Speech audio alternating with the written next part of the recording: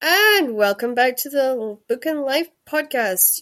You're on here today with its current host and always host, Crystal Fleming. And before we jump into one of the most amazing, internationally known, and incredible historical romance writers that I've had the pleasure of meeting, we are going to have a little listen to The Shadow, Time Guardian series by Marianne Curley. The battle is over, the war is won, the prophecy complete, but life can't just pick up where it left off for Ethan. Struggling to cope with tragic loss, at odds with friends in the Guard, he finds himself adrift, jumping at shadows, and sensing someone who can't possibly be there. Blaming herself for the goddess Athena's death, Giselle swears revenge and fulfill the Immortals' plan for world domination, but Giselle hadn't planned on love. And that leaves her with an unbearable choice. Should she follow her heart, or the strings of a goddess, short on praise but high on expectation, who continues to pull her from the grave? As the Guard and the Order battle through the past and into an impossible future, darkness lurks around every corner. The fight for the world's survival rests with one. Is it friend or foe who stands in the shadow? Now, I will have the greatest pleasure in introducing, and I really hope I don't butcher her name, Madeline Martin. Technically, Welcome. it's Madeline Martin, but you were very close, and you said it with a Scottish accent, so that makes it even better. I do that sometimes. Like, I'll use the Scottish to like cover up if I've butchered it, because the people just give me like that little bit extra room because of the Scottish thing. I mean, if I had a Scottish accent, I would totally do that too. It's funny. That's how it's pronounced over here. So it's like, I was like, I'll just go with the Scottish way just in case. So, yeah, funnily, it's all spelt the same way over here. It's just pronounced slightly different. That's funny.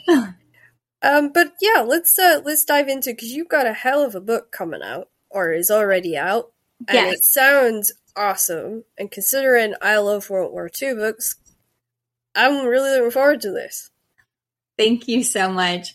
So yes, The Librarian Spy just came out, and it is a World War II with two heroines in two vastly different scenarios, one of which is an American librarian who worked for the Library of Congress, and she gets sent to neutral Portugal, where she is having to gather intel. Now, the interesting thing about Portugal is it's where a lot of the refugees in Nazi-occupied Europe end up before they can go to wherever it's safe to go to.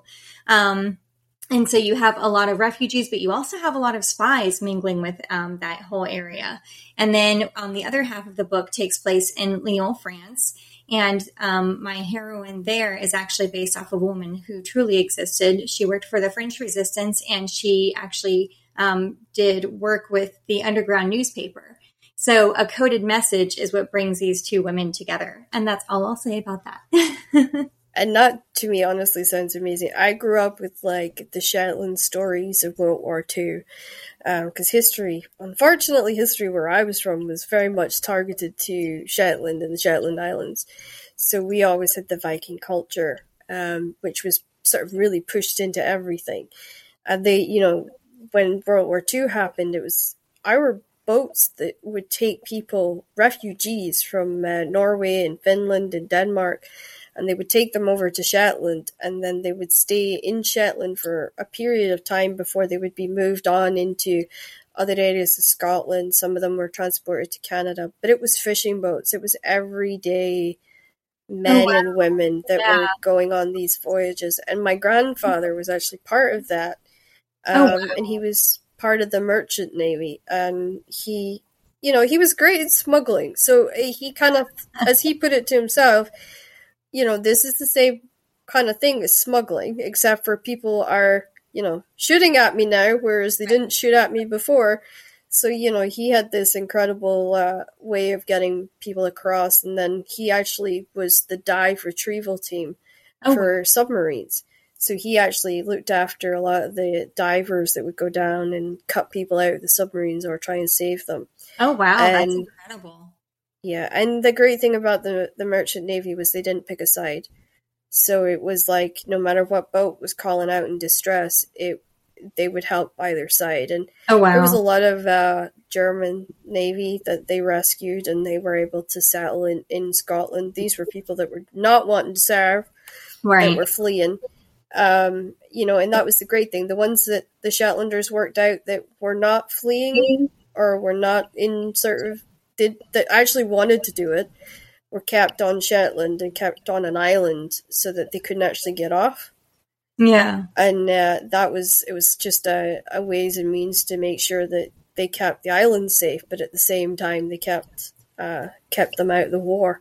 Right. So yeah, and I just find that whole period very fascinating. And my other grandfather was also serving, and he actually had polio, so one leg was shorter than the other. Oh, And wow.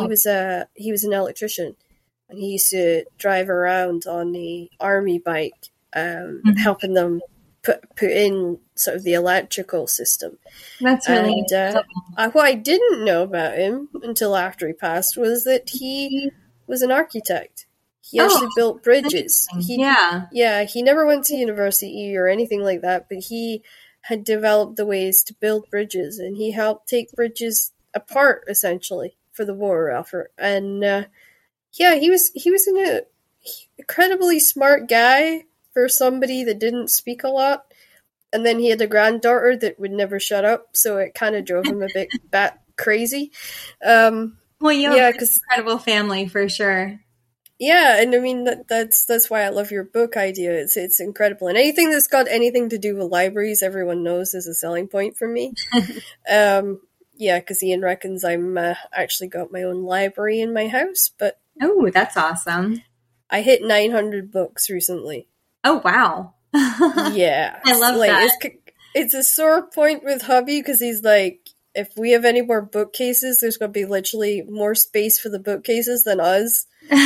And I'm like, but look at all those books. Look how pretty they are. No, Crystal, stop getting books. And then, of course, now publishers are sending them to me for free. And it's all for the show. And he can't say anything because it's for the show. So he's like, I'm going to have to buy you more bookcases. I'm going to at Christmas or something. And I'm like, Sorry, probably. sorry. Yep. Like, I'm terrible. I don't throw them out unless, like, I know I'm never going to read them again.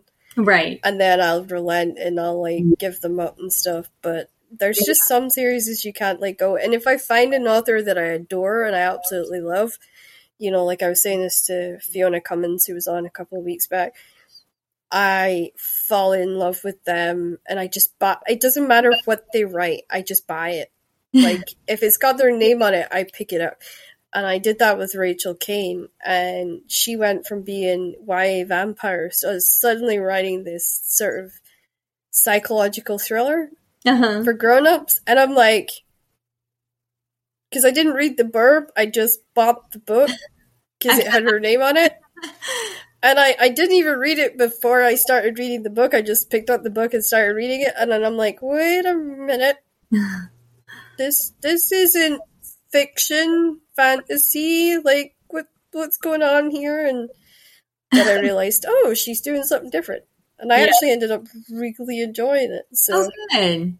Yeah, I mean it's great when an author can transcend a genre, Right? Like I'm attempting at the moment to bust out of the sports romance genre, which is where I've been languishing now for a while.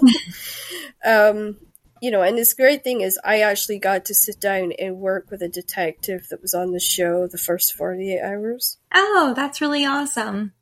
And he was such an amazing guy, and I'm saving who it is until I release it because I want that to be a surprise for my readers.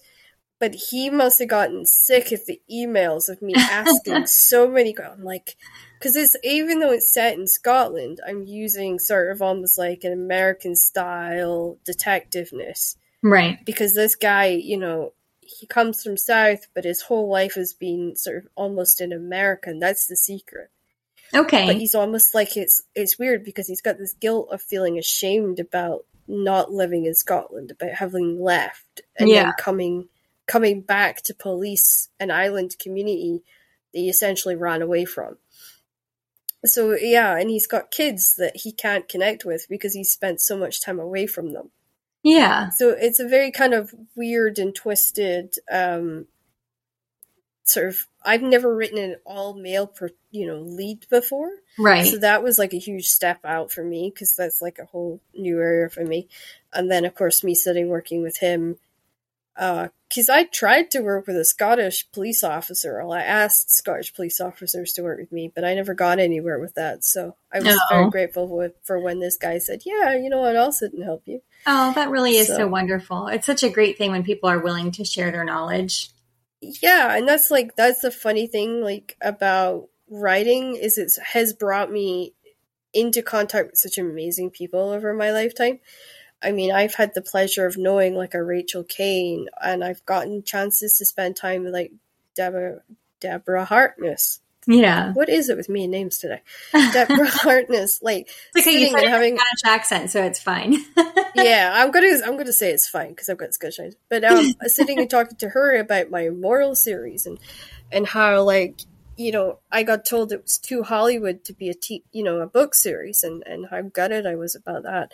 You know, and then, you know, sort of on the split side, I'm going to be sitting down talking with Shirley Kennan, and I just got her book in a couple of days ago, and I've been reading Shadow Fallen, which is her new one.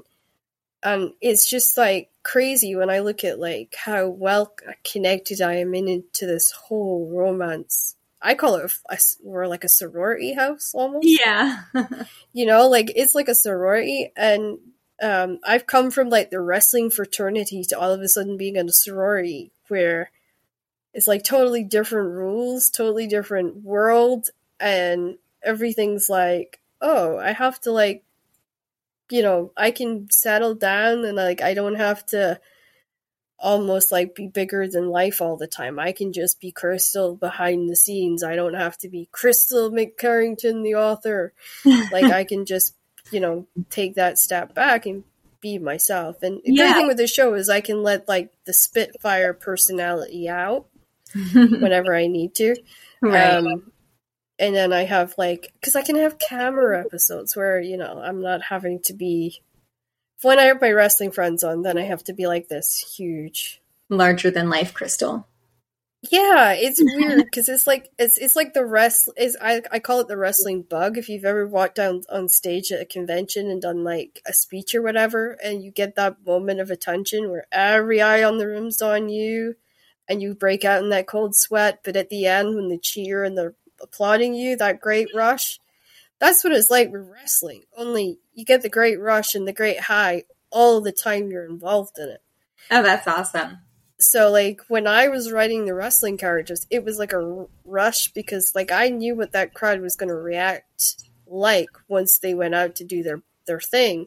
Yeah. But at the same time, like, I'm having to work with these people who have a huge ego and, you know, who are really, really super sensitive, and I have to be aware that, you know, their feelings are easily hurt, and, you know, they don't like writers, and this is their character and their baby, and I'm just sort of, you know, hijacking it for the night or whatever. Right. And it's a totally different way of writing entirely. We were talking about this the other day with another author about, you know, deep personal, or what was it, deep point of view, so like 3D point of viewing, and getting into that sort of deeper layers of characters and really making them both showing why somebody would do bad things and then showing why somebody would tend to lean more to doing good stuff and doing, you know, things that make them uncomfortable.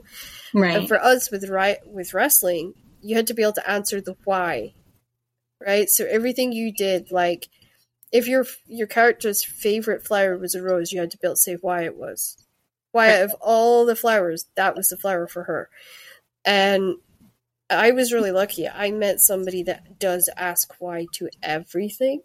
Literally, no, seriously. He'll ask you, why did you brush your teeth this morning? He is the most amazing guy for that. So yeah, it's awesome. And I'm feeling the joy because I'm lifting you up today. You're an international best-selling author.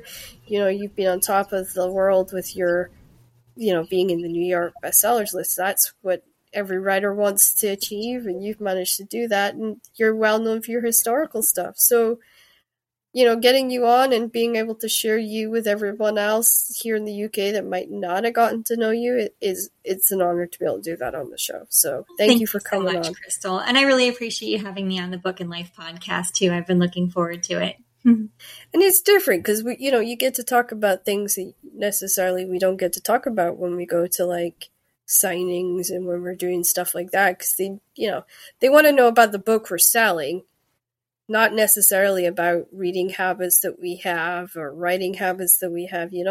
Like I always feel like there's not enough time at events. Do you feel that way, like that we don't ever have enough time? Well, you definitely can't explore all the different aspects of writing because it is such a very huge thing. So yeah, it is. You definitely will like kind of have your books, and then you also don't have as much time to get to speak with people one-on-one as well either. If there are other people to speak with and everything, so you can't just be focused on just one person.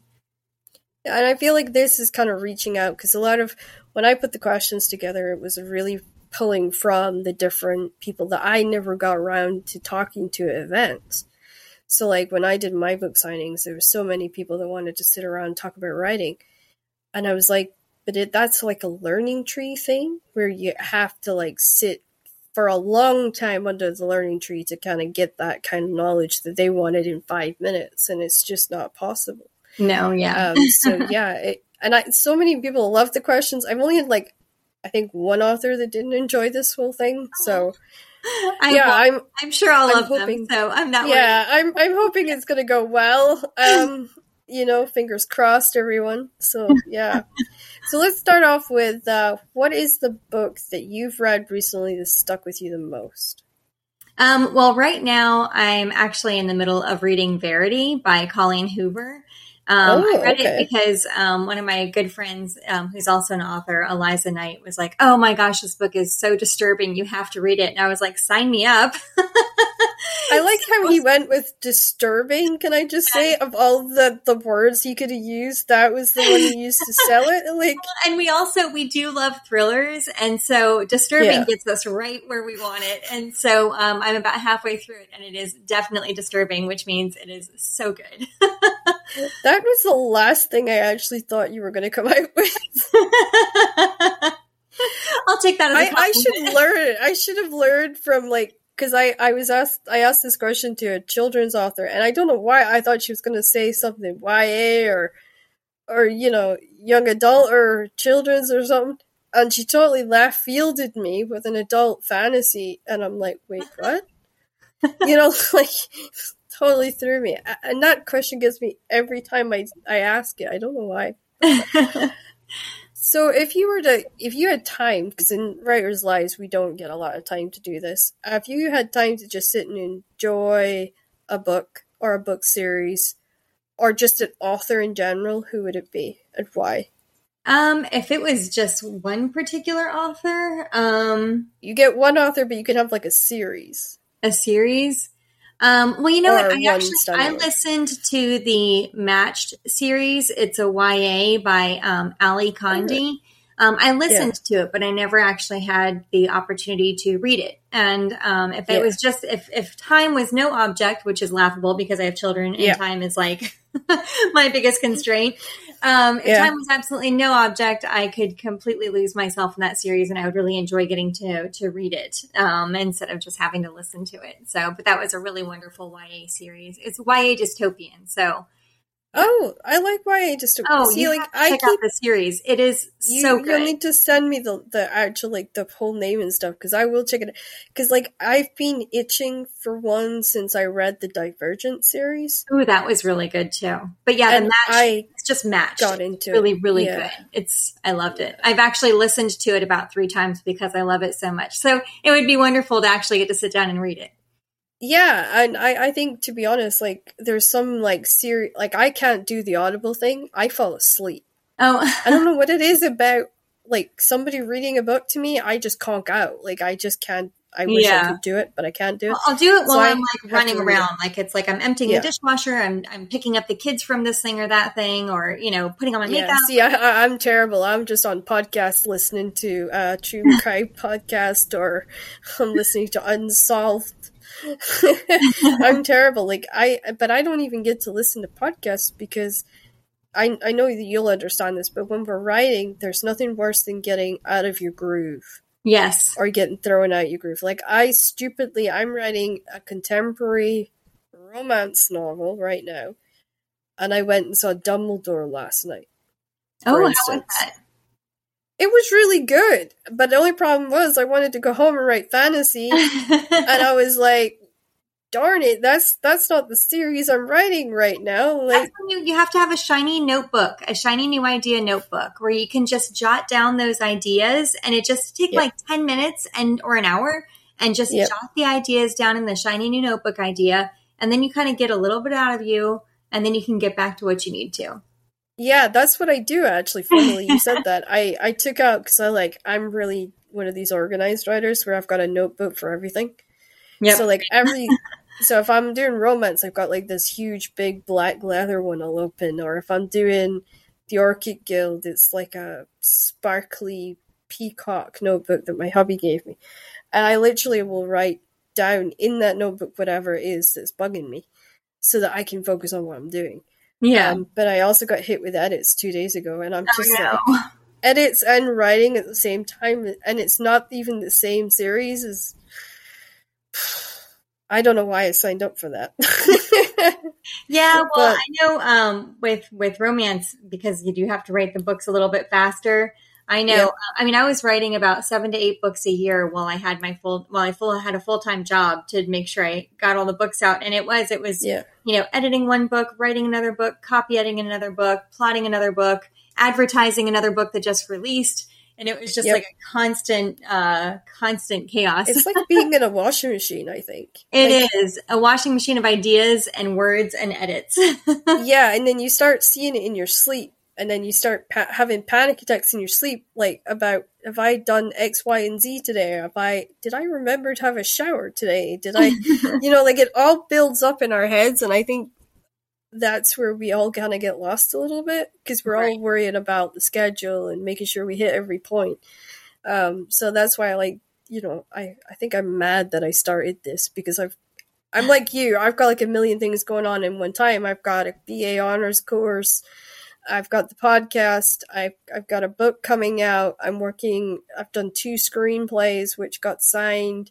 Oh, that's fantastic. Now, congratulations. Yeah. Not that they're going to get made. I don't believe for a second they'll get made. But, like, you never know. I don't. But it's like that way where then I have to, like, fit in meetings and go to hospital appointments. And I'm like... Really, Crystal? Your schedule was tight before the podcast, and then you decided to take the podcast on? I was like, oh, well. Yeah. I never did things by halves, so, that's going to be a continual thing, I think. Yep, I get that. I'm an all-or-nothing kind of person as well. It's good when you have the energy to do it. It's not so good when you're getting up at, like, 6 o'clock in the morning, because you've got to be awake for a podcast at 8 a.m., which is what my tomorrow morning looks like. Oh. Tomorrow's going to be a brutally long day for me. Yeah. So who do you, when you got into historical romance and you started writing, was there an author, past, present, who's really influenced you, maybe inspired you to write, made you excited about books? So, like, who got you into reading, and then who got you into writing? So who got me into reading is actually Laura Ingalls Wilder. I used to love that series when I was a little girl. So that might actually be another series that I would read if I just had all this wonderful time, because it's been ages since I read it. But, I really loved Laura Ingalls Wilder, because as much as I really wanted to be Mary, I was completely Laura. I was the one that was always getting that totally happens. Yep. Managed to mess things up. That was so me, and so I really connected with her. So absolutely the Laura Ingalls Wilder, like that whole Little House on the Prairie series. And then as far as what got me into writing, the funny thing is I started reading Diana Gabaldon's Outlander series when I had just had my first daughter, and she's now 16. And I thought, oh, you know what? I'll read through this series. And so I started reading it. and absolutely love the series. And so I thought, you know what, I think I'm going to start writing romance. And I love the idea of the big, bra Scottish hero and like, the English heroine and all this kind of stuff. And so, so that's how I kind of started doing that. And I love history. So I've done medieval, I've done 18th century, and I've also done Regency. And then now I'm moving into World War II historical fiction. I am a huge history nerd and I love it. I mean, I think Scottish people, we kind of take it for granted because we're surrounded by the constant history. But then when we went to the States, me and my partner, we were so surprised at like how new everything was. Right. Because we were walking around expecting these really old buildings and streets and stuff. And then we were so surprised at how new and shiny everything was, especially in Los Angeles. Yeah. And we were like, this is weird. The only place that there was old houses that we actually saw was in the Warner Brothers area. Yeah. Well, so the funny thing is I spent 12 years collectively in Germany because I'm an Army brat. So I actually grew up with history. And then when it came time for me to go to college, it's kind of a long story, but I was looking for private schools, and I ended up in St. Augustine, which is the oldest city in America. So I went to St. Augustine, and I was very much expecting it to look like Germany. And I was very surprised when it was not like that. But I do still absolutely love the history here, and it is a very, very beautiful place. So I have no regrets ending up here. Yeah, no, I mean, I loved our trip to the Americans, and as I said to Ian, like I'd go back to America in a heartbeat. But then I'm a softie. I grew up in Shetland with Viking culture and Scottish history and fishing and all of the world of the fishing industry, and we had Americans who were in our RAF base because with the Cold War, we actually had the cold radar system. And the radar system was monitored because they were listening through the North Sea for the Russians. And basically Britain and America took turns with the radar station. And then they closed the base. And when they closed the base, there was like a mass exodus of people off the islands. And I kind of stuck out because I was like this American loving, pickup truck loving, shotgun toting, cowboy boot wearing, horse riding nut. I kind of stuck out. Like, they're all like, yeah, Scotland the Brave. And I'm like, where's my shotgun and my pickup truck? I'm off. Like, totally just did not fit in the status quo. So yeah, I always said I got born on the wrong side of the Atlantic. Even my husband's like, jokes and teases me and says, yeah, you're a closeted American. I went to LA. It was so funny. He's Glaswegian, so he's got like a really thick, strong Scottish accent. And I can turn mine off. So I did. I went into LA and I turned it off and I started speaking and I had a very Cali accent and the Cali was coming through. Because unfortunately, my friends from the American base were from California. Oh, okay. Being the fact it was like mostly a Navy base, and then we had some RAF stuff going on. Yeah, and it was so funny because everyone thought I was actually from California. Oh, that's so funny. And Ian was like some foreigner they couldn't understand, and the amount of times they would just sort of stop looking at him and look over at me and go, "What did he say?" So you had to translate. So I had to be like a walking, talking translator, and I'm like, "Yeah, this doesn't, bring me flashbacks of when I was 12 having to translate for the kids on the playground." Because I could always do both. I was lucky. I could go between the American kids and the Shetland kids without any hassle at all. And yeah. But a lot of my classmates didn't actually realize there was American kids in our school. So interesting. Yeah.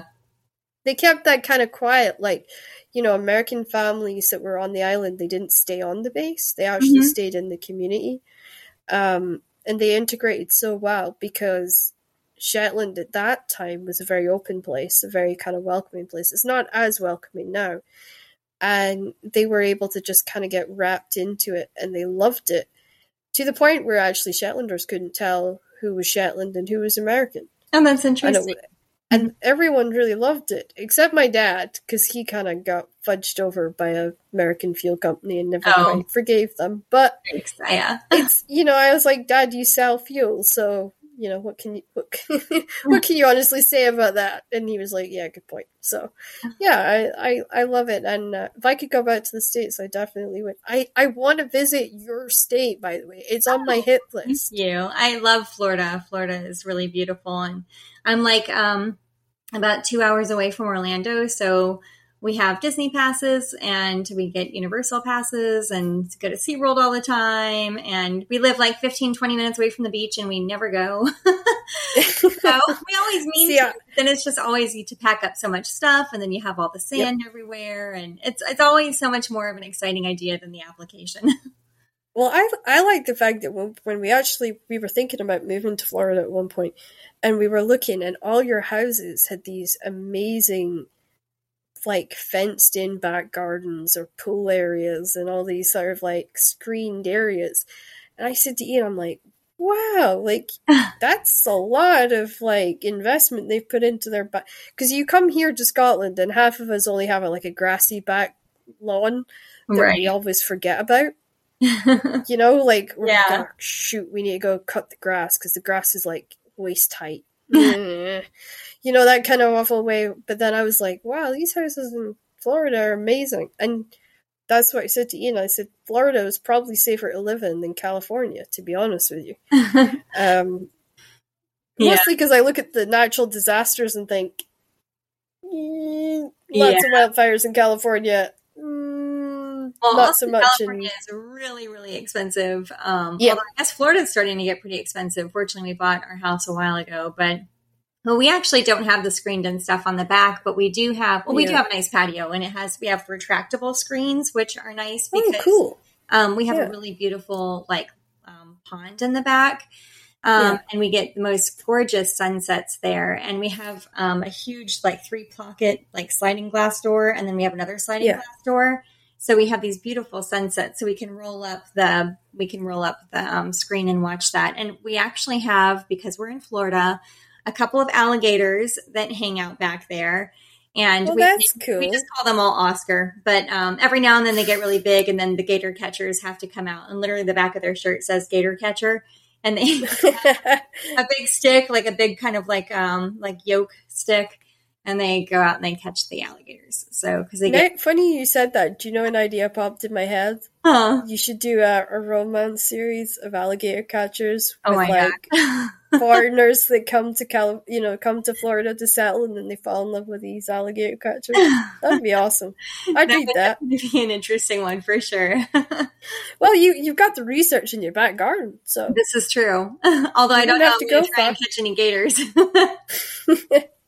I mean, we were fascinated. We came across swamp people, which was like the alligator industry aside you, and we just thought it was the most fascinating thing in the world. Particularly there's a woman alligator catcher, and she blew my mind. She's going out on this boat on her own, no one else with her, and she's catching these things on her own. And I'm thinking, either she's got nerves of steel.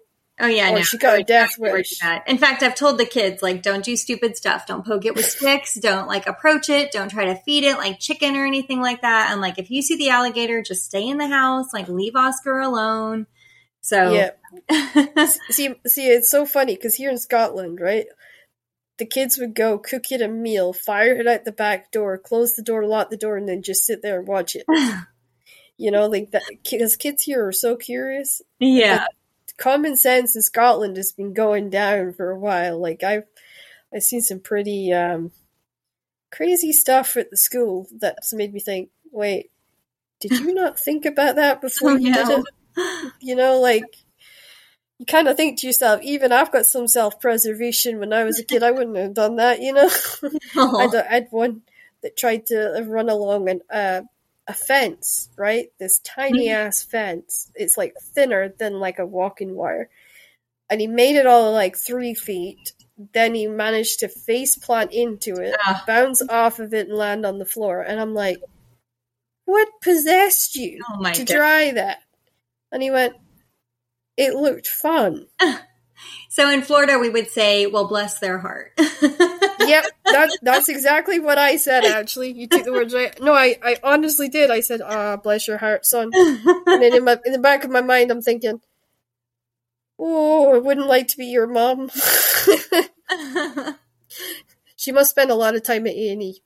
Yes, probably. Yeah, fortunately, Yeah. I have 2 daughters. My daughters are pretty chill, so we don't have situations like that. They see the alligators and they'll take pictures from their phones with their phones from a distance, and that's about as close to Oscar as they feel comfortable getting, and I am totally okay with that. Because we've had some really bizarre stories over here. We had a tourist killed by a stag. Oh, that is bizarre. And we've had a tourist killed by a Highland cow. And I thought, these Highland cows are so freaking placid. How can you get horned by a Highland cow? Like, turned out they were trying to take a selfie with this cow that wanted just to eat its grass and be left alone, you know? And they were pulling it up constantly by the horn, trying to get this, like, selfie with it.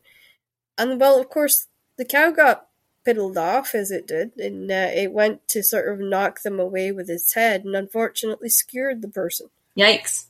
Ew. And it took them a while to catch the cow that was running around with the person dangling off its horn. Oh, gross. Yeah, it was more the fact he was stuck there.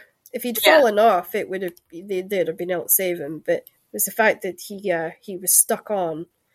But yeah, like, none of us could figure out why on earth they would constantly harass these animals. And the stag one was the same. The guy just kept getting too close. And, the stag was like, hey, buddy, this is my territory, and just rammed him. And that was the end of him. So, yeah, that's why I always say, if to anyone that I have that's friends that are tourists that come over, I'm like, yeah, just don't annoy the locals or the animals and you'll be fine. Well, hopefully that should be most tourists thinking that line of thinking anyways. I mean, I would hope not so. Everybody is that way, but I know whenever I do travel, I always try very hard to be respectful and not. I'm the same, yeah. In order to get them to do a selfie with me. I know, I just stay, like we went to the zoo in LA, and I stayed far away that I could take pictures, but I'm not a selfie kind of person anyway.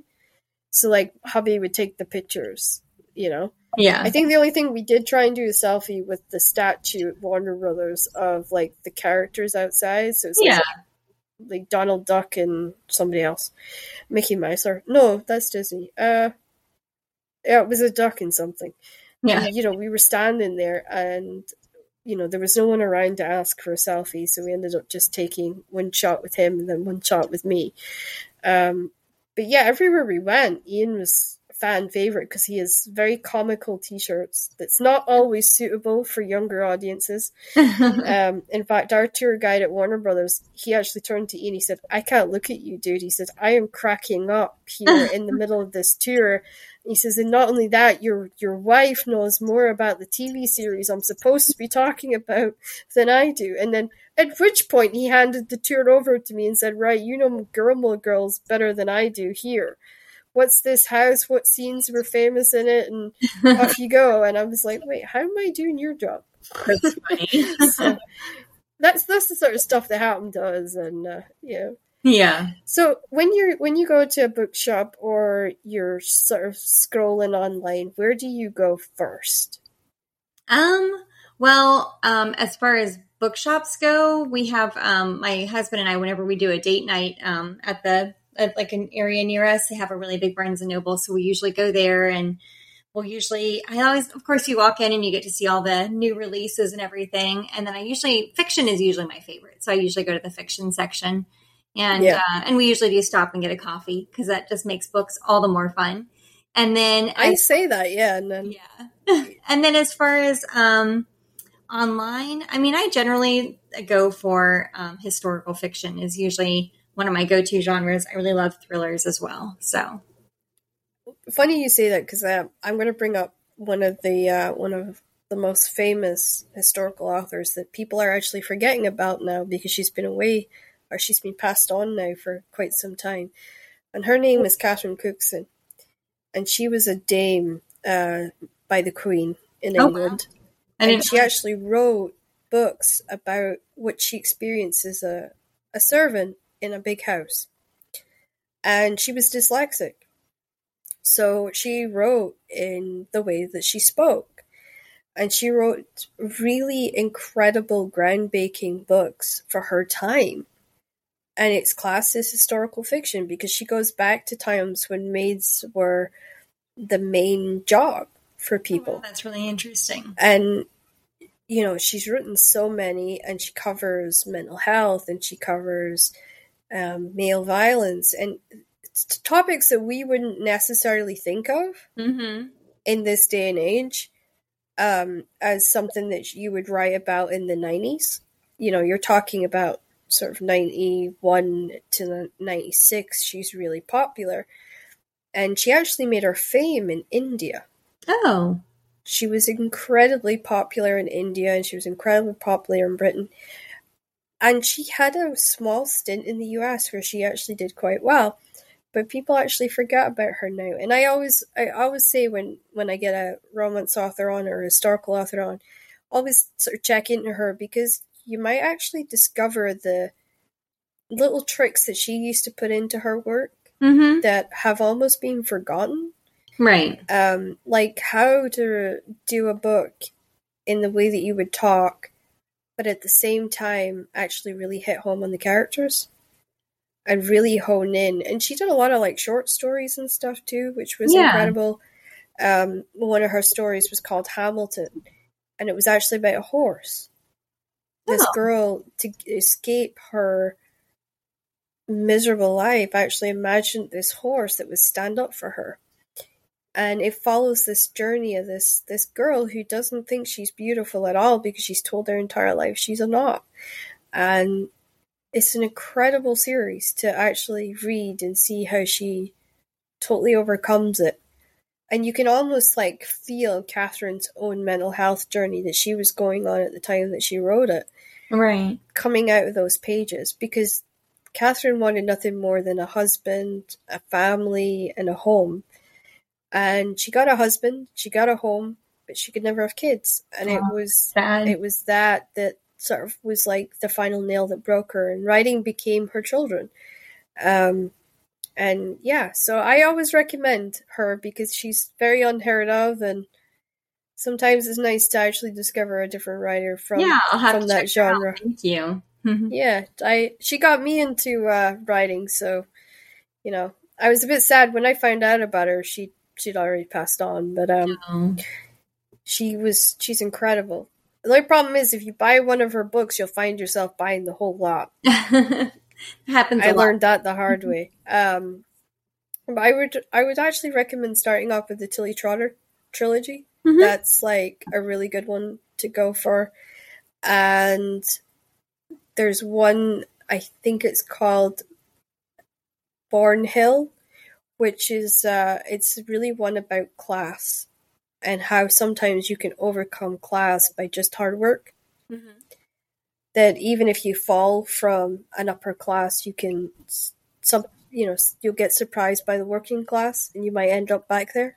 Yeah. So like it's very, very good that she touches on lots of subjects that I think is as historical, because I've done historical myself. I think as historical writers, we kind of need to touch base with again and just remind people that these are still issues that we have now. Right. That hasn't been resolved, and they still are an issue. And, you know, she wrote an amazing book that was shocking at her time. She did Colorblind. Oh, interesting. So it's about an African-American man who falls in love... Sorry, an African man that falls in love with this British Rose. But she's totally blind to his color. And all she sees is this amazing man, and it causes an absolute riot in her street. Oh. You know, but it was like, here's this book coming out in the 90s where, you know, race is kicking off and becoming an issue. Mm-hmm. And particularly in the UK, we did areas where the race was very high tension, and we had areas where race didn't matter at all. Like Glasgow, it didn't matter at all. And that kind of comes through in her work, really, because she was living in the north of England at the time, and she's very good at sort of distinguishing Lower England from Upper England, so north and south. So well, that's wonderful. at least she really was like already talking about race and the importance of equality and everything. I mean, she was very much really, about equality. I mean, it's sad to even say that was early on, because really that should have been that, first of all, should never be an issue, but certainly addressed significantly many decades before. Yeah, and I mean, like, the parts of history that's usually forgotten is that the UK was the leader for ending slavery, and it actually started in Glasgow. Was the place that movement started, and it's because Glasgow was a port and it was a hub, and there was so many people that came through that hub that the community was always mixing together. It was like a big melting pot, and there was no such thing as division and stuff. And it was a bunch of Glasgow men that turned around one day and said, hey, this isn't right. And they began that movement, let's end this. Yeah. And she was really able to project that out in such a way that it really moved a lot of the needle pointers in England, particularly at that time. And I think that's why she was made a dame by the Queen, because she was able to take these really explosive issues, but actually put them in a story that normal, everyday people could connect to. Yeah, that makes sense. And I was a 90s baby, and when I started reading her, I was about 8 or 9, which I really wasn't old enough to be reading her. That's a different story. But I was able to sort of connect in with these stories and understand, and I stayed in an island with no crime, and everybody looked the same, and we all went to the same schools, and we all grew up in the same areas, and it was a very, very sheltered life, but I could even connect into that stories and sort of pick up the lessons and morals that she was trying to teach in that. And so I always take a minute and just try and kind of remind people about her, or introduce people that have never met her to try her. So Thank you. So has there ever been a book that you've picked up and you've just been like, why did I start reading this? I think we've all had one at some point. We've all had one, but I will respectfully decline to say which one that was. Because I've asked a bunch of authors, and some of them will go, I can't remember the title, but it drove me to the point I threw it across the room. Yeah. I had one that said she threw it in the bin. It was that bad, it was going in the bin. There was no saving it. Oh, that's funny. For me, I've always tried to read books, but science fiction and space is the one area that I cannot wrap my mind around. Yeah. I had to do it for my course this year, and I've never done not able to finish in my life. Never ever have I gotten into that situation.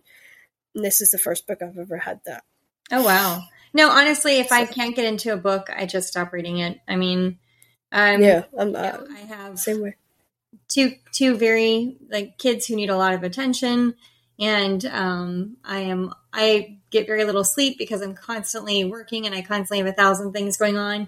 If I ever have the beautiful opportunity to sit down and read a book for even a moment, if it's something that I'm not enjoying, then I'm not going to continue to subject myself to that. So, yeah, it's just mad people like me that say, "Oh, it'll get better in the next chapter," and then I get to the end and I think, it really didn't. Why did I sit here for weeks and read it? Like 30% of the book, and if it still is not engaging, then and I have to say, if people are like, oh, it's a book, you really have to, it takes a while to get into it, but then once you're there, those are usually books that I may not always start, because I don't like having to get into them. Yeah, I don't like having to try to wait to get to the point where it gets better. Like, it should have just get better. Funnily, you mentioned before we started recording that you were into a psychological thriller. Have you ever tried Fiona Cummings? I would have to see the book covers, honestly. So yeah, you'll have to look into her. Mm-hmm. She does an incredible thriller, and she'll be blushing on the other side of England at the moment. But I got given a book for her. It was an ARC a couple of years back when I was doing book reviews. And it was called The Rattle, right? Mm-hmm. So it was like this weird titled book had come in with a kind of bizarre cover on it. And I thought, okay, what have I gotten here? And of course, I started reading it, and it was about this serial killer who collected bones of misshaped people. Yeah. And misshaped kids. And it just made the hair from the top of my head to the soles of my feet stand up. Oh, that does sound really good. I was lying in disturbing. Oh no, this was beyond disturbing. I was like, I want to meet this woman. Like, she kind of got me going. I couldn't figure out who the killer was.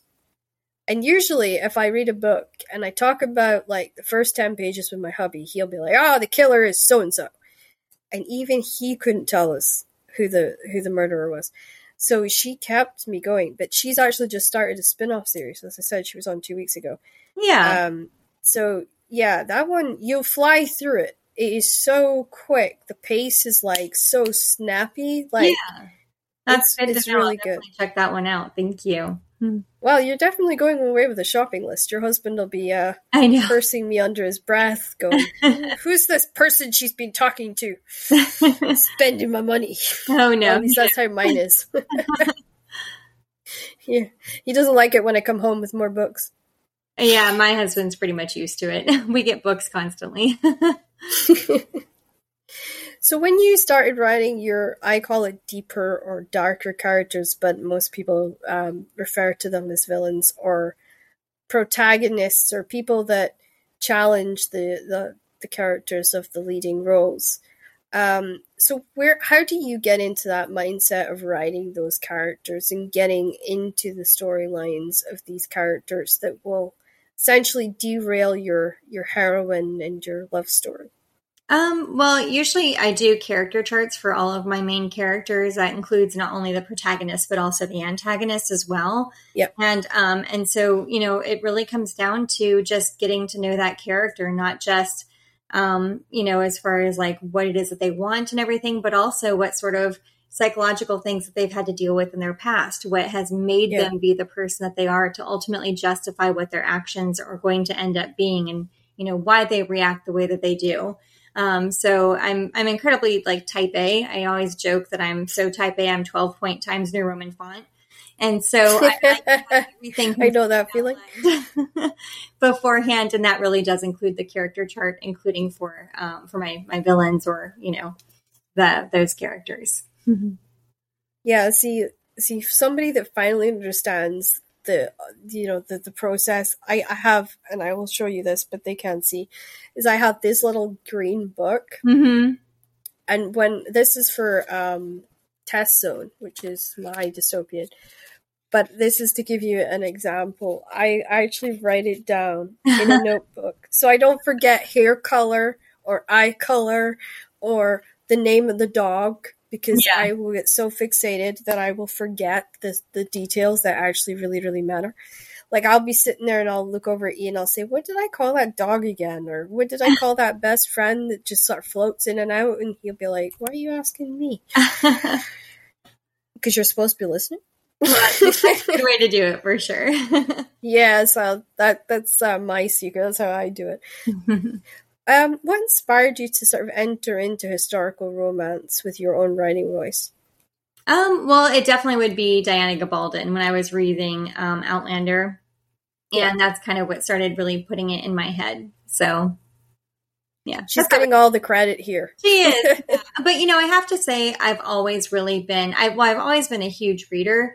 But the other part of it is that I've always had stories in my head. I think a lot of it is from just growing up in Europe and having so much of that history. Mm-hmm. And, my parents really embraced living in Europe. So we went all the time. We traveled all over Europe. And when you have these tour guides who are just really, really excited to share with you these stories, they tell these vivid, wonderful stories. And it's like they just lodge themselves inside of your brain like little seeds and grow into beautiful things.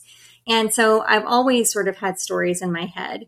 And my mom gave me a box of all my childhood stuff ages ago, and a bunch. And inside there was a whole bunch of books that I had started.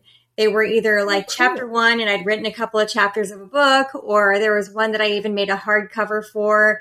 I illustrated it myself, not to brag. Just kidding. It was horrible. Pictures were terrible. The story wasn't super great either. But you know, I had that's impressive skills. So so I think I've always had stories in my head that I've just wanted to tell. So you see, it's so crazy you say that, because some authors, like, do you get the experience of when you close your eyes or you go into your writing zone that you almost see like an entire world opens up in front of you? And Absolutely. If you go down a path, you go down that path till that story's finished, and then you forget it? Or does it like stay rooted in your head and you can always go back down that path for a I can always go back down that path, but that's also being a mom, because there is no such thing as uninterrupted work. My work is so interrupted that, you know, especially when I'm writing romance, you know, The Princess Bride. Have you seen that movie? So, you know, The Princess Bride, when the grandfather is reading to the sick boy, and then like the boy would ask a question, and all of a sudden the story would stop and you'd be back in reality, and the boy would be asking the grandpa a question, and he starts reading again and it falls right back into the story again. That is my life as an author. I have the story. You're not selling me on this, writing with kids part at all. Like, I'm starting this year, so like, it definitely takes a lot of, it's a lot of broken concentration for sure. So, because I was like, I'll be a stay-at-home mom, raise the kids, write the books, and then I'm like, the more authors I talk to, I'm like, oh. Yeah, I don't know that that's actually possible. I mean, you know, mine are older now. I really started writing, like really fully started writing when my youngest was born. She is almost 13. And that's when I really started like going to writing group meetings and things like that. I'd already written a couple of books, and I was kind of trying to figure out how to get published and make myself a strong author at that point. And I mean, so I've always been writing with the kids. And I mean, you would think that they would need less the older that they get, but the problem is they stay up later. And so, so, you know, I will say my best times to write are usually in the mornings on the weekends, because they'll sleep in until like noon and I get to just write that whole time. But, you know, during the week, my youngest goes. That's actually what a lot of the advice for me has been, is get up early, way before they get up, and just write like crazy, because you know you're not going to get a second chance. Right. And then when they go to sleep at night, sit up and do your edits. Yeah, they can stay up later than me, though. Yeah, that's what I was thinking. I'm like, I was one of those kids that couldn't sleep at night. Like, I was supposed to be in bed by 8, but I don't think I ever fell asleep before like 10 or 11. No. So like, my mom would go mad. But then see, when I found her Mills and Boon books, I actually fell asleep a lot quicker. Oh, that's good. Because I would pretend to be asleep, and I would read till like I couldn't read anymore, and then I would have to hide the book somewhere so she couldn't find it, and then I would like pull it back out the next night. And of course, you're not really supposed to be doing that when you're 8 or 9 years old, but especially when it was the modern line of Mills and Boon, which is like, my mom should have hidden those better, but she didn't. When you're putting your books together, is it like a jigsaw puzzle, or is it a bit more like a movie? I mean, I guess it's a jigsaw puzzle, because, you know, I have to do all of my research first, and then after my research, that's when I do my character development, and then after my character development, that's when I do my plot. And I generally plot it about chapter by chapter, so I know how many chapters I'm going to have. And you know, I've written about 38 books, I think, at this point.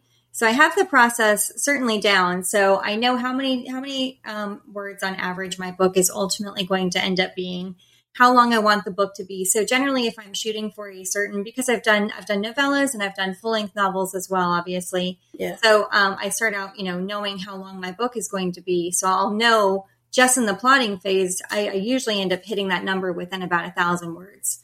So, and then once I have all that together, that's when I start writing. So when I start writing, I'm fully immersive. I've gotten the research. I know all the characters. I know exactly what's going to happen then and also on the very last page.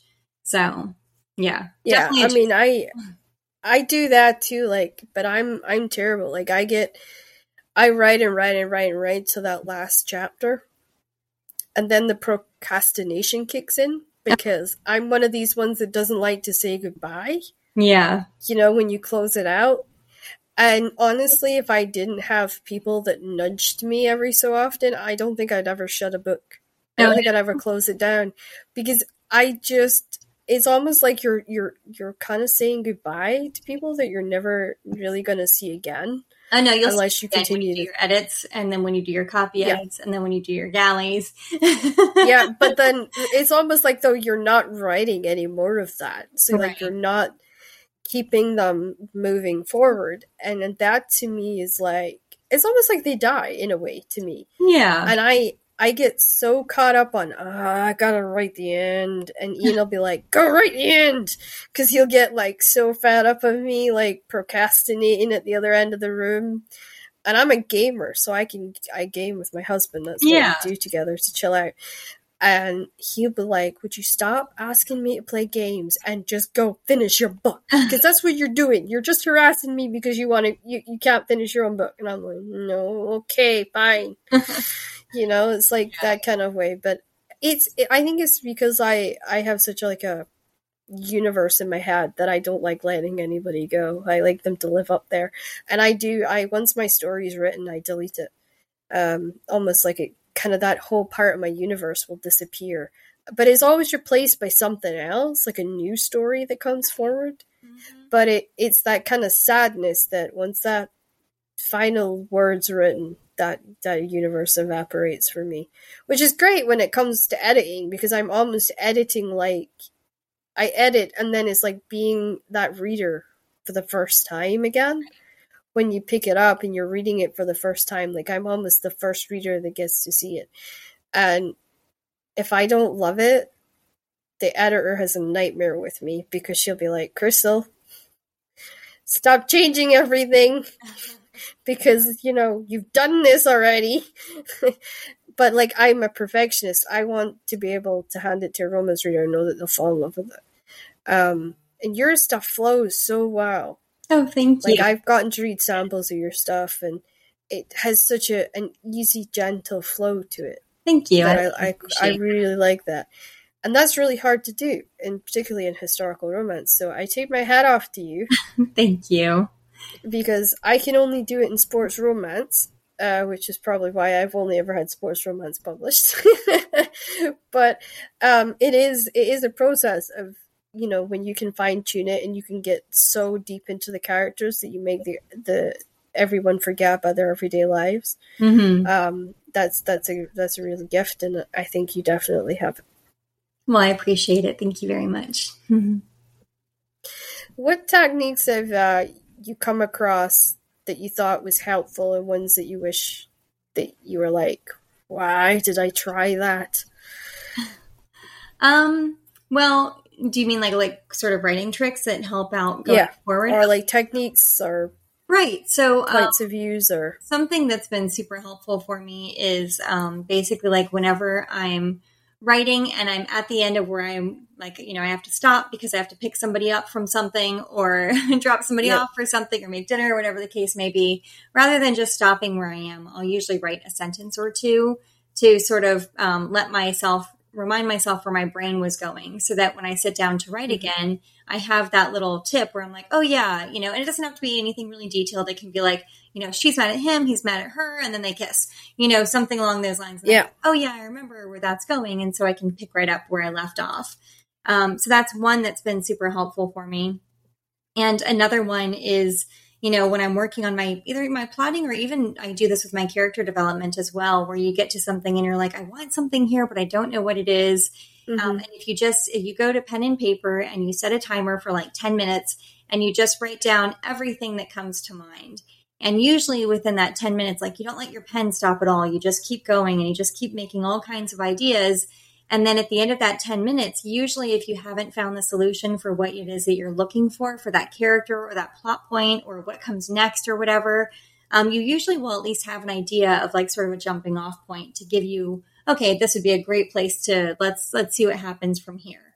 And that's been very helpful. It's kind of like forcing your brain to unclog, if you will. Like being a plumber a bit. Right, exactly. That's your Drano. So, yeah. I'm glad you said that because I was like, I'll set it up. I wonder if she'll take it. Yep, I took it. I ran with it. Yeah. They could have gone a totally different way there. So I took a leap there. So, what's been the most like unhelpful technique that you've tried? Let me think. I guess probably just plotting or just writing without plotting, but that's also a personal preference. Pantsing, so I have tried pantsing. Pantsing is not for me. I am, again, way too type A control freak for So am I. Yep. It sounded like it was going to be such a wonderful thing, but everybody has what works best for them. And pantsing does not work at all well for me. But I have many friends who they works wonderfully well for. So I'm certainly not saying anything against pantsing. No. I mean, I'm right there with you. If I don't break down my books, I haven't a clue what I'm doing. It's just what happens. Which character stayed with you the most or the longest? I probably would have to say this is from one of my historical fictions, but Grace Bennett from The Last Bookshop in London. And I think it's because it was actually not my first, it was my first historical fiction, so that it wasn't romance. And I think because the entire book was specifically about just that one protagonist, is that I felt like I had to know her so much more thoroughly because it was her character only through the duration of the entire novel. So there was no back and forth, there was no breakup, there was nothing going on. But then also, from her perspective, exploring those deep connections with all of the other characters in the book. And so, really, I feel like I knew her so incredibly well, not even, just throughout the whole entire story.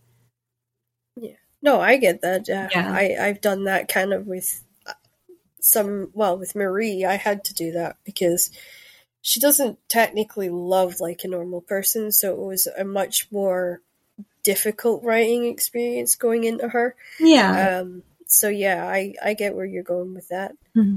Is there a character that you wish you could write more about? I mean, I've pretty much written all the characters. I mean, just the new characters that are in my head. Unfortunately, that doesn't count. This is like tying back to a book that you've maybe finished and you thought, I'll like a side character or something. Yeah, probably going back to The Last Bookshop in London again. Grace had a best friend named Viv, and Viv ended up being she was with the ATS, the auxiliary. Oh gosh, now I can't remember what the name of the abbreviation is for it. But she was an AK girl, which basically was an anti-aircraft girl who would help to shoot the German bombers out of the sky. And she was really just a very lively and fun character. And I've actually had several readers who have reached out asking if I would write Viv's story. So who knows? Maybe. So I guess I'm going to put you on record now and say what would be your answer to that question. Well, I have to say maybe, because we have to see. I also have so many other ideas for World War II novels that I also really want to write. So I like to always have one question that kind of catches people because it gives like the readers that thrill of, is there going to be another one? And it gets everyone excited. So I do apologize because I do have to do that for just the readers. Oh, no, you're fine. Now we're getting into the juicier part of the podcast where we're actually going to talk about our everyday lives. So you've heard a little bit about our everyday lives, but you're going to experience it a bit more because guess what, guys? We're not trolls that sit in the house all day writing. We don't live in big mansions writing. And, we're not all anti-socialists. So we're going to learn a little bit more about what life's like for this particular wonderful author in this portion of the interview. So what's the first thing that you do when you need to de-stress, stop editing and writing, and just find your happy, quiet space? You know, I have kids, right? Yeah. I hope you're not going to turn around and say, I go spend time with the kids, because like that's not de-stressing, that's adding stress. I don't really know that place exists. You know, sometimes at night, I will go to bed a little earlier and I will take a hot bath before bed. And my husband got me a massage chair for Mother's Day last year. And I will say that has been very, very nice. So if nothing else, I know that I can always get like a nice 15 minutes to myself with a book in my hands, having a little massage right before bed. So that sounds wonderful. That's going to be my little pocket of heaven. We all need it. We all need it. And I think COVID's taught us that is we need those pockets of just absolutely my time. Yeah. So what hobbies do you enjoy, if you have any? And what ones do you wish you could explore if you had the time? Well, I'd say probably one of my hobbies is working out. I try to make sure that I work out every day. I actually have like a whole weight set next to my desk where I have weights that go from 3 pounds all the way up to 30 pounds. And I make sure I do like my workouts every day. And as far as what hobbies do I wish that I could explore, I wish I did have more time to do like little crafts and everything. I used to do them with the girls when they were little, but as they're getting older, they don't love the crafts as much anymore. And so, but you know, every now and then I'll kind of dip my toe into it. Like during the pandemic, I was one of those people that made like hundreds and hundreds of masks and donated them to like the neighborhood and the hospitals and the vet and, you know, everything. So I do enjoy crafts. I just unfortunately don't always have the time to be able to do it. So and there isn't any one particular craft. I love all of it. I love making wreaths, or when the girls were little, we would do fairy houses for the garden. I mean, everything. So I just enjoy crafts. It's a lot of fun. You just actually hit on our next question, which is, do you like crafts? Yes, I do. and you know, is there like, do you use crafts to clear your mind? Or, like, what's your other way of just sort of clearing your mind so you get a good sleep at the end of the day? I mean, I don't really have a chance to do crafts as often as I would like to be able to clear my mind. Yeah. Really, the biggest way that I clear my mind is kind of doing the massage chair at night for like the 15 minutes and just kind of getting a chance to read. But I also really do enjoy, when I tell you that I enjoy research, I really, really enjoy it. And so believe it or not, a lot of times that's almost what I do to relax sometimes is I'll read like a nonfiction book and just kind of lose myself in my research. It's, you know, I always say research is super important, and for me, it's the same. Mm-hmm. And it kind of chills me out. If I'm like stuck in hospital, there's nothing that I like better than to be reading and studying like what I need to put into position for my next book. Which all the doctors think I'm crazy, because if they come in and I'm like covered in wires and tubes and stuff, and I'm like writing away like a demon possessed, and they're looking at me like, you should be out cold. No, you gave me painkillers. I'm not going to sleep for the next 36 hours. You know, like, that was my experience in the last year. So I spent 3 weeks awake in hospital. I didn't sleep an hour for 3 weeks. I got my book finished. Well, that's good. I was the only person that they've ever met who was writing a novel in ICU. Oh, no. Well, but I got it done. Feeling better. So, yeah, I mean, my editor's going through it right now, and she was like, we're going to have to go over this bit, and I'm like, oh, no, shucks. What did I write in that induced 36-hour period when I didn't sleep? Because I literally, they told me I looked like a demon possessed. So, oh my goodness. So I myself have a long-term illness, which the readers are now kind of more aware of. I have idiopathic rheumatoid arthritis. I know idiopathic, it sounds like idiot. I know, and I'm sorry, listeners, but that's what they call it. And it makes me slow down and appreciate the day and smell the roses. In fact, it's really made me and Ian kind of do the adulting thing where we're progressing with our lives. We got married after being together for 13 years. Congratulations. Can't believe we've been together for 13 years. 14, it is 14 now, but it was 13 when we got married. Yeah. It got because of COVID, it got rescheduled 8 times. So like my family was totally confused as to when we were getting married. Can't blame them though, because 8 times is a lot. So what do you do to kind of like slow down and appreciate the day? And I mean, probably like, well, with my family, I mean, like with my kids, they are in a bunch of different extracurricular activities. We have, volleyball, horseback riding, dance, and then even just, drives to and from school to pick them up from like anime club and things like that. And, anime club was that? Anime club. It's clubs where the kids all sit around and they talk about their favorite animes and everything. So the girls both love it. Yeah.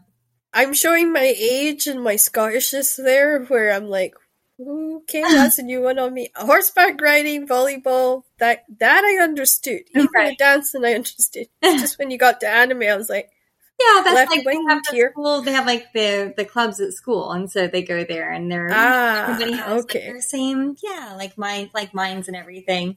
And I thought you meant they were sitting actually making animes, and I was like, whoa, that's an intense club. No, they talk about it. But the greatest thing with the kids is when you get them in the car with them, and I tell them that they're not allowed to be on their phones while we're in the car because I like them to talk to me. And so I told them when they get older and they can pay for an Uber driver, then they can sit there on the phone the whole time. But in the meantime, if I'm taking the time to pick them up, they can take the time to talk to me. And as soon as you get the phone out of the equation, they talk the entire time, and they'll tell me how their day was. They'll tell me how I know all their friends' names, people who they like and things like that. And it really is such a great, wonderful bonding time to get to spend with the kids. So you've hit on the biggest piece of advice. That I was a youth club leader, so I ran youth clubs, which was after school evening times when the kids would get together.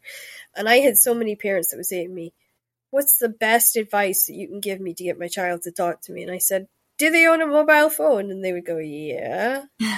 Kidnap it. Make it vanish. Meal times, car times, they're not allowed on it. Tell them they have to switch it off at a certain time of night. Because, like, social media is so intrusive into teenage lives, and it's so poisonous. It totally, I mean, I've had girls that's having anxiety at age 11 because they're sitting on social media and they're expecting to look like Kim Kardashian, for goodness sake. Like, I spent more time at youth club teaching them to be happy within themselves and spending time with their parents, and even the ones that didn't have the best parents, like saying, hey, okay, your parents might suck from your perspective, but maybe if you get to know them a little bit more, you might discover you have common ground, and that might make things better. And I had so many kids that came back to me like 2 weeks later and said, holy crap, your advice worked. Or parents that came back and were like, you're a genius. And I went, no, I've just been around kids my entire life. Because I was part of the Disability Riding Association.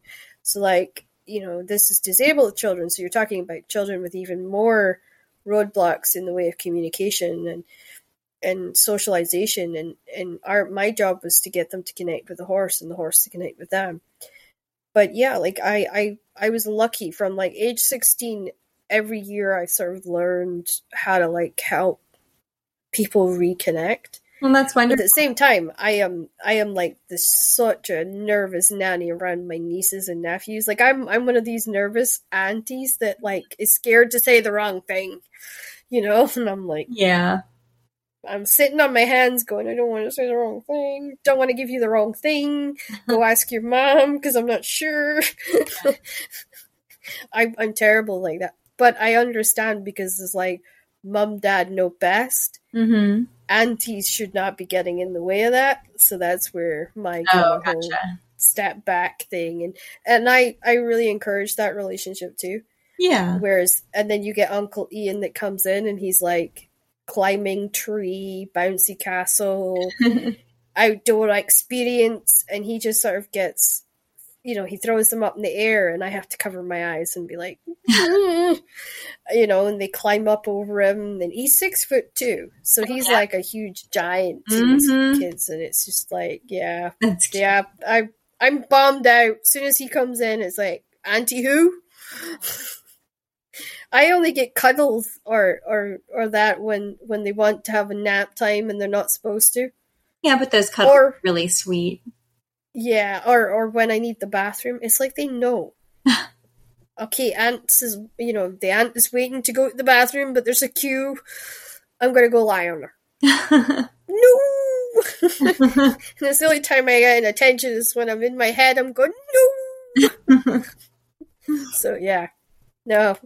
So that's funny that you said that, because that's the advice. I mean, I'm not a parent, so, I always say to people, I could be 100% wrong. But yeah, there's a lot of people that found that reducing phone time has actually helped bring the family closer together. I think you've answered this, but I'm going to ask it anyway. Where's your favorite place to curl up during the day? Do you like the garden? Have you got a favorite cafe or reader's nook? I probably just the couch for reading. And then, for work, I like being at my desk. So, and I have a cat. Her name is Ink. She's a calico, and she has a big black splotch over her face, and it looks like a big ink spot. So her name is Ink. And she'll sit in my lap and curl up. And if I'm wearing a cardigan and it's cold in the morning, I can actually bundle her in the cardigan. And she just and they're like a little hot water ball in there with me. It's really cute. She's a sweet girl. She's sweet, but she is spoiled and sometimes a little bit of a brat. Oh, I've got two. So I understand that more than you. I've got one. Mine are both male cats, right? Mm-hmm. Why I thought getting two was a good idea, I don't know. But I had one, and he was quite demanding, but he was an anxious cat. And they told me if he's like, if he's anxious and he's showing signs of not being calming and settling down, get a second cat. So I got him a kitten, because they say always get a younger cat to an older cat. And he has never forgiven me. Aww. Since that morning, the first night they spent together, I opened the bedroom door, and here's the little kitten Stefano hanging off the end of Big Brother Bob's tail, and Bob's face as he's swinging his tail about, pissed off, looking at me as if to say, "What did you bring home?" No. Or him suddenly getting ridden around the living room because Stefano's jumped on his back, and he was literally like, he was about the size of a teacup. Aww, when we got him. Cute. And now he's like a blinking tank when he hits you, because he literally does. He takes me and my husband's legs out all the time. And he looks small, but see if you actually see him stretched out, he's actually a big cat, and so is Bob. We got sold a total different story when we got them. They told us they would be small cats, and no, they weren't. Bob was bigger than his mum when we got him. And he said to me he would be a small cat. So, yeah. Okay, so we're on to the favorite part for the listeners. We're going into the word game now, which I promise you most of the authors freak out over. But we're going to have some fun with this. And I have gotten a good theme for our writer today. Did you guess the theme when you read through the words? Is it nature? Yeah, because I'd seen that you had that bit about your history and stuff, and I thought, I bet she spends a lot of time outdoors, so I'm gonna have to give her a nature. And then I thought, only after I sent it did I think, maybe those words were a bit cruel, because they're harder words than anyone else has had. Everyone's had a theme that I've given them. It always ties into, something in their background, or it's tied into their books or something along those lines. So, yeah. So we're going to start off with the first word, parks. So I'm going to go with Central Park by Giuliani Musso, which is that's a new one for me. Mm-hmm. I'll have to look into that. Yeah, it's on my TBR. It looks really good. So I'm not the only one. Okay, good. Beaches. Bookshop by the Sea by Denise Hunter. Oh, I'm a sucker that for one's bookshop books. There's a series by Sarah Morgan. She's an incredible writer. That's they're really uplifting, lighthearted rom-coms. And she has one set by the Cornish Sea in England. You might actually really like I'll them. have to check that one out. Yeah. Fish. So that one I can't help it. All I can think is one fish, two fish, red fish, blue fish by whatever the one is by what's his name? Dr. Seuss. I always think of, like, whenever I think about fish, I always think about that little book. do you know actually what I thought of when I actually thought of that one? The sea through back. Mm-hmm. But I can't remember the author now. Shoot. That's not going to come back to me. Oh. I have those moments. I'll remember a title, but I will be screwed if I can remember the author that wrote it. Okay, Woods. I have A Warrior's Reckoning by Brenna Ash, which it hasn't come out yet, but I did read that one. It was really good. Was that an arc? It was an arc, and it is historical medieval romance. Ooh. Mm-hmm. See, I thought of Thorns and Roses, the Court of Thorns and Roses for that one, because like there's so many wood scenes she has in that series. It's super easy to get lost. Like you can almost imagine it. And I live surrounded by trees. I went from being in a place where there was 0 trees. I grew up in a place that had no trees at all. Mm-hmm. So when I came down and I started living with my husband, it freaked me out. Like walking through the trees at night was super scary for me. He thought I was such a wuss. That's such a wuss. Hey. As in you'd feed horses. I have Highland Temptation by Lori Ann Bailey, and that one is another historical romance. See, I had Taming a Scot by Laurie Foster. Mm-hmm. It's like a time travel series, which again made me think of you. Scottish time travel series where this Scottish girl gets sent back. Well, this girl gets sent back to the Scotland time, and she ends up involved with Highlanders and stuff. It was cool. It's like the Immortal Highlander series. Yeah, that's what it was. I love Highlanders, so yeah. Tulips. Angels of the Resistance, and this one is an arc that I'm reading right now by Noelle Salazar, and it's a World War II historical fiction set in the Netherlands. So it's very. I thought of Forever by. Oh shoot! I've forgotten the author again. No. This happens periodically. My listeners are very well. I get the title. And then it's just like the last bit just vanishes on me. But yeah, she's an amazing author. And she lives in California, and she set an entire romance series around tulips. Oh, interesting. So yeah, if I ever remember who it is, I will send you. Okay. Finally, but never last, is Sunshine. Sunshine, I actually have Verity by Colleen Hoover, because there's this one particular scene where there's a woman out in the sunshine, and it's super, super creepy. So that was why I thought of that one. Mm-hmm. Do you remember the ebooks? Like, she did a series of little ebooks a while back, Colleen Hoover. Yeah. Was it Boyfriend or something like that? I'm not sure. To be honest with you, Verity is actually the first Colleen Hoover book that I've read. Ironically, I'm also listening to It Ends With Us, because I'm part of a local book club here, and that's our pick that's actually our pick for this month. I have my book club on Thursday. But it's just funny that I haven't read any of Colleen Hoover's books, and this month I happen to actually be reading 2 of them. She's an incredible author. Like I put a request out, fingers crossed, that she joins the book podcast. Yeah. Because I think it would be a lot of fun. She has a darker sense of humor, which is quite similar to mine. Mm-hmm. So, I think there'd be a lot of probably some dark, twisted jokes going on in that podcast, but it'd be well worth it. So before we go, is there any other books that you'd like to tell us about? Any ones that's maybe upcoming in the next year that you want to tell us about, or anything you're excited about? My next historical World War II fiction is actually called The Keeper of Hidden Books, and it actually is set in Warsaw. And so I've had a chance to go to Warsaw and do research and everything for that, which is cool. Getting to see all of that stuff after having read so much about it, getting to see it in person is pretty incredible.